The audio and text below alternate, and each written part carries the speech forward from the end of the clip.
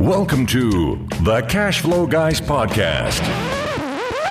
Welcome, ladies and gentlemen, to another episode of the Cash Flow Guys Podcast. This is Tyler Schaff, and I am the host of the Cash Flow Guys Podcast. And this week, I want to talk about avoiding the fear of eviction bans. Now, currently, as if you've been paying attention at all, you realize that there is a federal eviction ban that's been put in place currently until March 31st. Now, that started with the Trump administration, and it's continued in the Biden administration. And there's talk, of course, we don't know if it's accurate or not because you can't really vouch for what's in the news as being accurate, but there's talk of it going on until September and maybe even beyond. We may go an entire year with an eviction ban. And for a lot of folks, well, that kind of freaks them out, and I get it, right? I totally understand it. If you own income property like I do, such headlines certainly don't help us sleep well at night, do they? You know, I've been having all kinds of strange thoughts thinking about this stuff and what's going on and what I should do about it and how I should act. But some of the people I've talked to recently, they're thinking about dumping their portfolios. I mean, seriously, they're like, the hell with this. I'm getting out while the getting's good, and I'm going to go ahead and dump my properties. Well, if you're like me and you're looking to add more assets to your portfolio, it's time to wake up and start paying attention because you might see some opportunity coming down the pike. If you're not out in the marketplace, if you're not out talking to people, if you're not doing some marketing, rubbing elbows, maybe you can't rub elbows right now with COVID, but maybe getting some mail out there or having some landing pages or running some Facebook ads or emailing your list if you've got a list. If you don't have a list, you should be having an email list so you got people to talk to. Heck, start a podcast. All kinds of ways you can get the word out that you're looking to buy real estate. My name is John, and I'm looking to buy 3-bedroom, 2-bath houses in Toledo, right? Got to get your word out there because as people start having these feelings, boy, I think I should dump my portfolio, or times are tough and I'm a little nervous about what's going on. This is a great opportunity for you to get in front of these people. So that said, when you're talking to these people though, and that's the next thing I want to cover is you don't want to sound too eager. Matter of fact, you want to kind of be a little off put by the whole idea of acquiring a rental property. And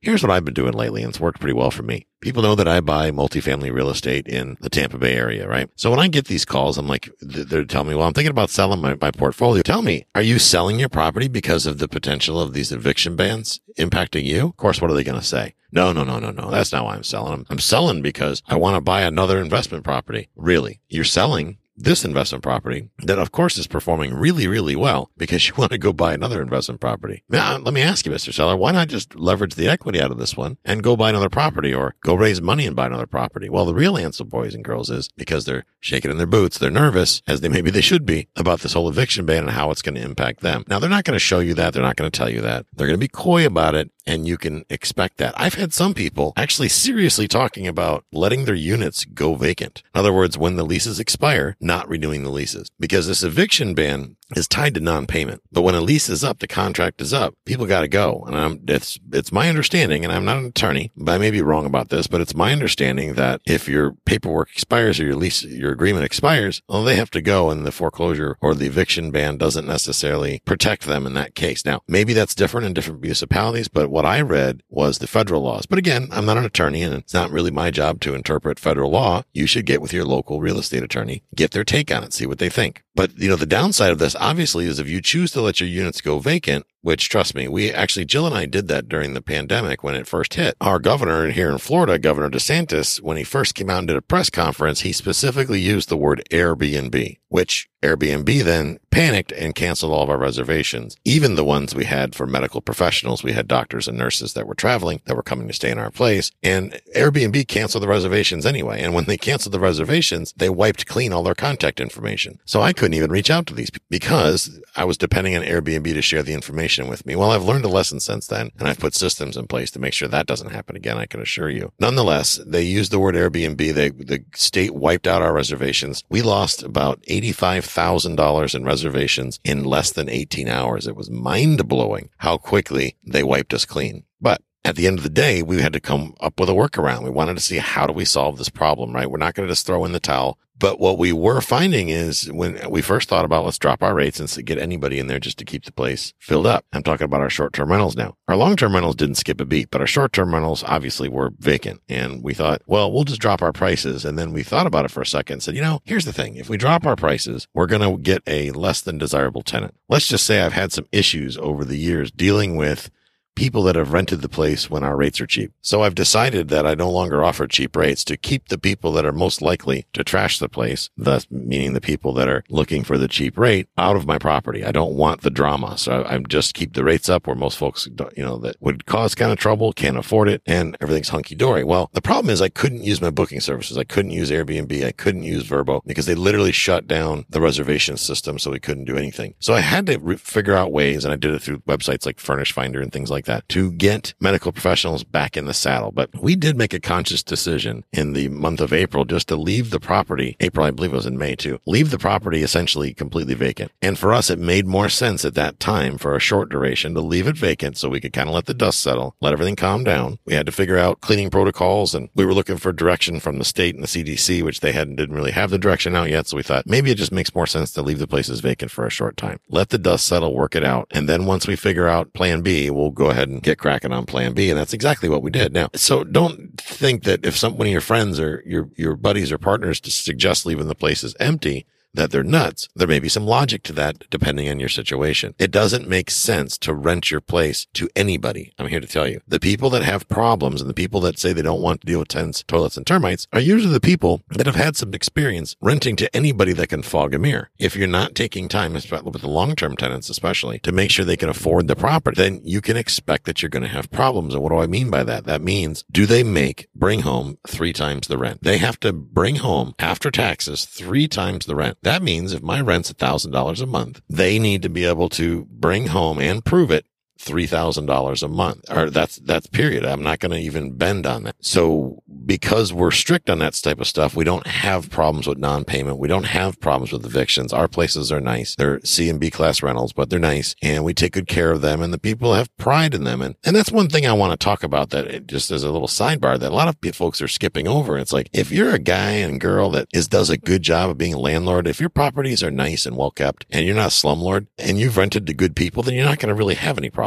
So if you're thinking about maybe not buying right now because you think that the first person who moves in is suddenly going to decide to stop paying rent, the reality of it is that maybe I'm crazy, but most people are good people. Most people intend to do the right thing. Most people aren't going to lose their jobs in this crisis. But that said, I think maybe we've gone through the worst of it. So look at what they do for a living. Factor that in. Are they a trauma nurse? Well, trauma nurses are probably going to stay pretty darn busy, even in the middle of COVID, right? What do they do for a living? Do they work for the government? Well, government jobs are pretty stable. So that means they're pretty much going to collect an income no matter what. And guys, for a lot of folks, they're getting more money now on unemployment than they did when they were working in a lot of cases. So communicating with your tenants, having a conversation with them about, we still got to pay the rent. Now, granted, I didn't have a whole lot of conversation with folks until I waited until I think they're going to be late. And luckily, I have not had this issue yet, but I know a lot of friends that have had this issue. And instead of talking to the tenants or having a good conversation with the tenants, they chose to panic and kind of shut down. And I'm here to tell you, that's never going to work. Ever, ever, ever. If you're a buyer and you're second guessing your decision, I want to revisit that for a second, to buy right now because of this. Let's look at it from a different angle, or put on a different pair of glasses. Think about the sellers right now. If you don't think that sellers are nervous, maybe even panicked over the headlines of the news with the eviction bans and all the stuff that's going on,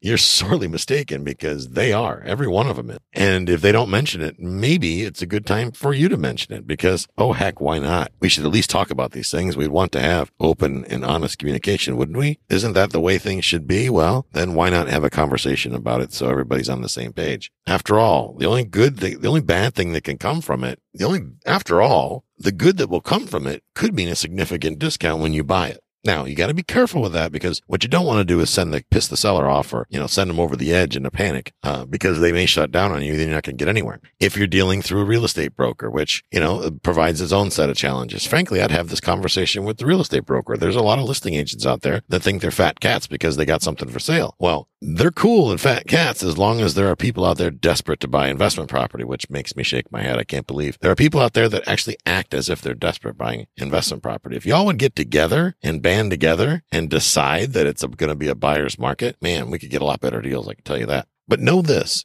I think it is a great time to buy, because never before have we had such uncertain times. I mean, people talk about 2020 being a train wreck. Well, 2021 isn't so far shaping up much better, and we're only in January, and it already looks like, oh boy, we're in for a ride. If you look at uncertainty, that breeds motivation in sellers. And think about what happened this week with the whole Reddit thing. A bunch of people got together on Reddit in a subreddit or chat or whatever, and basically took over the stock market to some degree. They actually went up against the big hedge funds, and they put a bitch slapping on the hedge funds. Hedge funds lost millions, probably billions, or maybe even trillions of dollars this week because they got punked by a bunch of day traders, essentially. So that's really making a lot of folks look at Wall Street with a whole bunch of uncertainty, And frankly, if you're invested in Wall Street and you didn't learn something from what happened this week, well, you might want to brush up on what's going on in the world, because this was a glaring example of how manipulative things can be. And then Big Brother came and shut down a lot of the stuff. The little guy was trying to take over from the big guy because the big guy is only out here to make profits for themselves. They're not out here to build your retirement plan. They're out there to get rich off of your hard work. Know that. And this week they got their pee-pee slapped, and they were not allowed to steal from the American public for a couple days. And they didn't like that. So they had their bullies come shut down a lot of these chat groups and whatnot, basically returning the ability to steal back to big business again, back to these hedge fund managers. So if you're a person that's got real estate for sale, you're really nervous because maybe you're thinking you shouldn't sell at all. Or if you're a buyer, or maybe you're thinking about, when I do sell, what am I going to do with the money? So think about that. How can we convert the conversation to the seller and say, what are you going to do when you sell the house? You're going to go play stocks? And they're going to be like, hell no, I'm not going to go play stocks. Did you see what went on last week? It's a nightmare. The Dow fell. They're talking about the market imploding. It's really scary times if you are playing around in the stock market. Frankly, I don't care because I'm not playing in the stock market, and I'm invested pretty heavily in metals. So usually if people panic about the stock market, metals go through the roof. So I'm just sitting back watching and see what happens. But know that uncertainty breeds motivation in sellers. And now is the time not to stop your marketing or slow down your marketing. Now is the time to turn the screws and go do more, go bigger, spend more money, get more postcards out there, send more emails, do more podcasts, put more bandit signs out in the street, make flyers, put them on windshields at your shopping mall, whatever it takes. You got to reach those motivated sellers. They're out there, guys. And every single day, those sellers get more and more motivated. Understand that. The biggest future challenge for buyers I see coming will be obtaining institutional financing. And that's because lenders are going to start pulling back on lending from income properties. These eviction bans, well, what it means for a lot of investors is that if you want to get a loan, institutional mortgage on a property, you're going to have to come up with more reserves.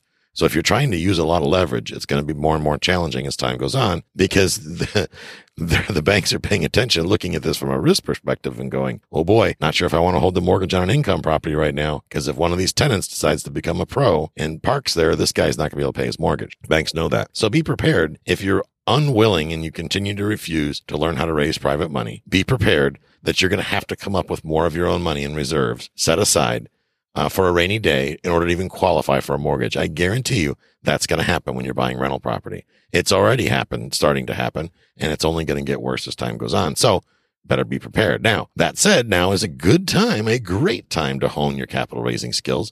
And as you know, you can do that at privatemoneycrashcourse.com. That's privatemoneycrashcourse.com. Matter of fact, I'm going to be adding some new stuff to it here coming up, which means I'm going to be raising the price. So right now, I got it priced at the time you're hearing this at $49.97.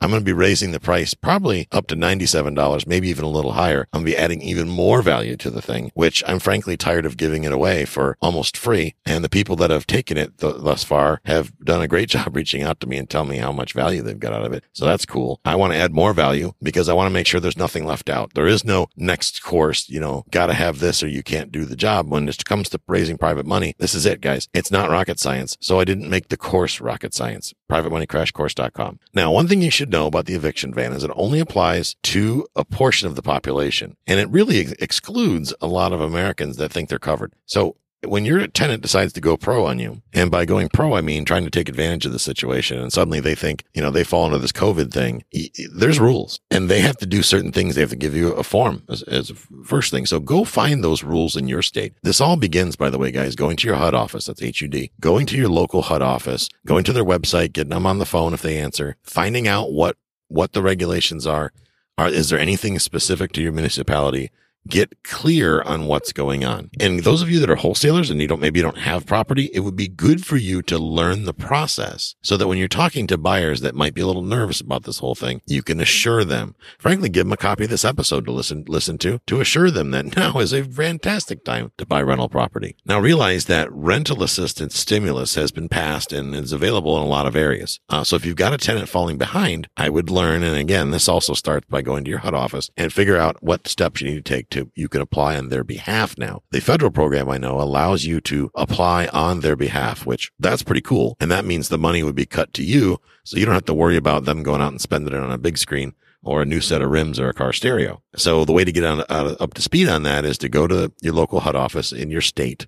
So if you're in Wyoming, you go to Wyoming HUD or Housing and Urban Development or Housing Office. They will have specific information that ties to your municipality and includes the federal assistance so you can see what works for you, what doesn't work for you. And guys, when you get in front of this stuff, some of these applications may look a little daunting, but they're really not that bad. And after all, if it results in you getting your rent, well, then maybe it's worth it. What do you think? Now, the one thing I want to say before we wrap up is I want you to realize that there is a ton of misinformation out there. And frankly, that is, guys, why I said go to the HUD office, go to your local state HUD office to get the information you need on this rental assistance and this eviction ban stuff, because you can't trust the news. I don't care what your flavor is, Fox, CNN, whatever. They're sensationalizing. They're making trillions of dollars in ad revenue. Everybody's trying to mislead everybody else. Don't even listen to me, except for going to the source. Okay. When it comes to finding information that you need to get your assistance, go to the source. I'm not saying trust your government, but avoid news websites. And, you got to realize that the non-government information systems, they only have themselves to gain, right? They can only gain. They're only in it for themselves is what I'm trying to say. But the HUD office, they're going to put out information on exactly what to do.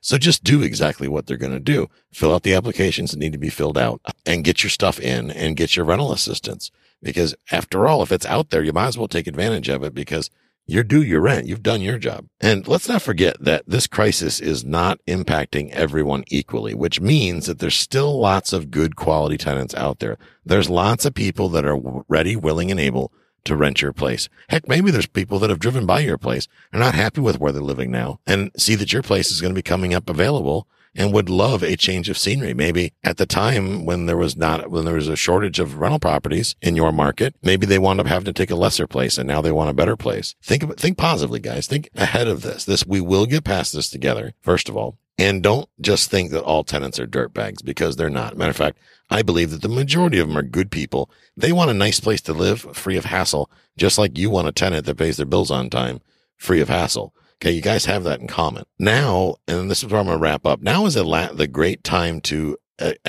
assess the value. Think about what you're providing to your tenants. If the front yard looks like crap, maybe now's a good time to run over to Home Depot, get some shrubs, tidy it up a little bit. Don't sit there and say it's not my responsibility, it's the tenant's responsibility. Think about it this way. If the tenant is on the verge of not paying the rent or having financial trouble, if they come home and have this warm fuzzy that you just put in new flowers in the flower bed, or redid the dish or the bushes out front, or maybe you painted the shutters or changed the screens, or just being a good landlord, maintaining the property as it should. It's hard for good people to screw over other good people. So if you've got a good tenant and you're becoming or already are a good landlord, these people are going to think about maybe they should go deliver pizzas with Domino's to pay your rent. But know this, if you're a slumlord and you just take advantage of people and you provide them a crappy product, well, they're not going to go out of their way trying to figure out how to pay your rent. They're just going to become a professional tenant, which really would wind up being your fault. Always make sure, guys, and I'm going to leave you with this, always make sure that you're providing more in use value than you're taking back in cash value. By that, I mean, they should feel like you're crazy for renting it so cheap. And I'm not saying give them a massive discount. If market rent's $750, charge them $750, but provide an $800 a month property. That's what I'm saying. Make it better, make it nicer, cleaner, more well kept than what all the other market properties would be. This is how I've gotten great leads from code enforcement, and I've made friends in my municipalities and the government offices, because I'm a guy, they know that when my team buys a property and we stabilize a property, we make it for the better. We're not slumlords. We don't let people put their living room furniture out in the front porch and cars up on blocks. That's not tolerated. People don't have stuff all over the yard and crap everywhere. That's not how it works. We're very strict landlords, but we take great care of our properties, and we only rent to good people that can afford our properties. And guys, if you follow that mantra, now is a great time to seize opportunities. So get out there and make some cash flow happen. Guys, have a great week, and I'll catch up with you next time. This concludes today's episode. You don't have to wait till the next episode to learn to earn. Head over to cashflowguys.com and contact Tyler and his team for more powerful tips and ideas so you can start generating multiple streams of income and escape the rat race.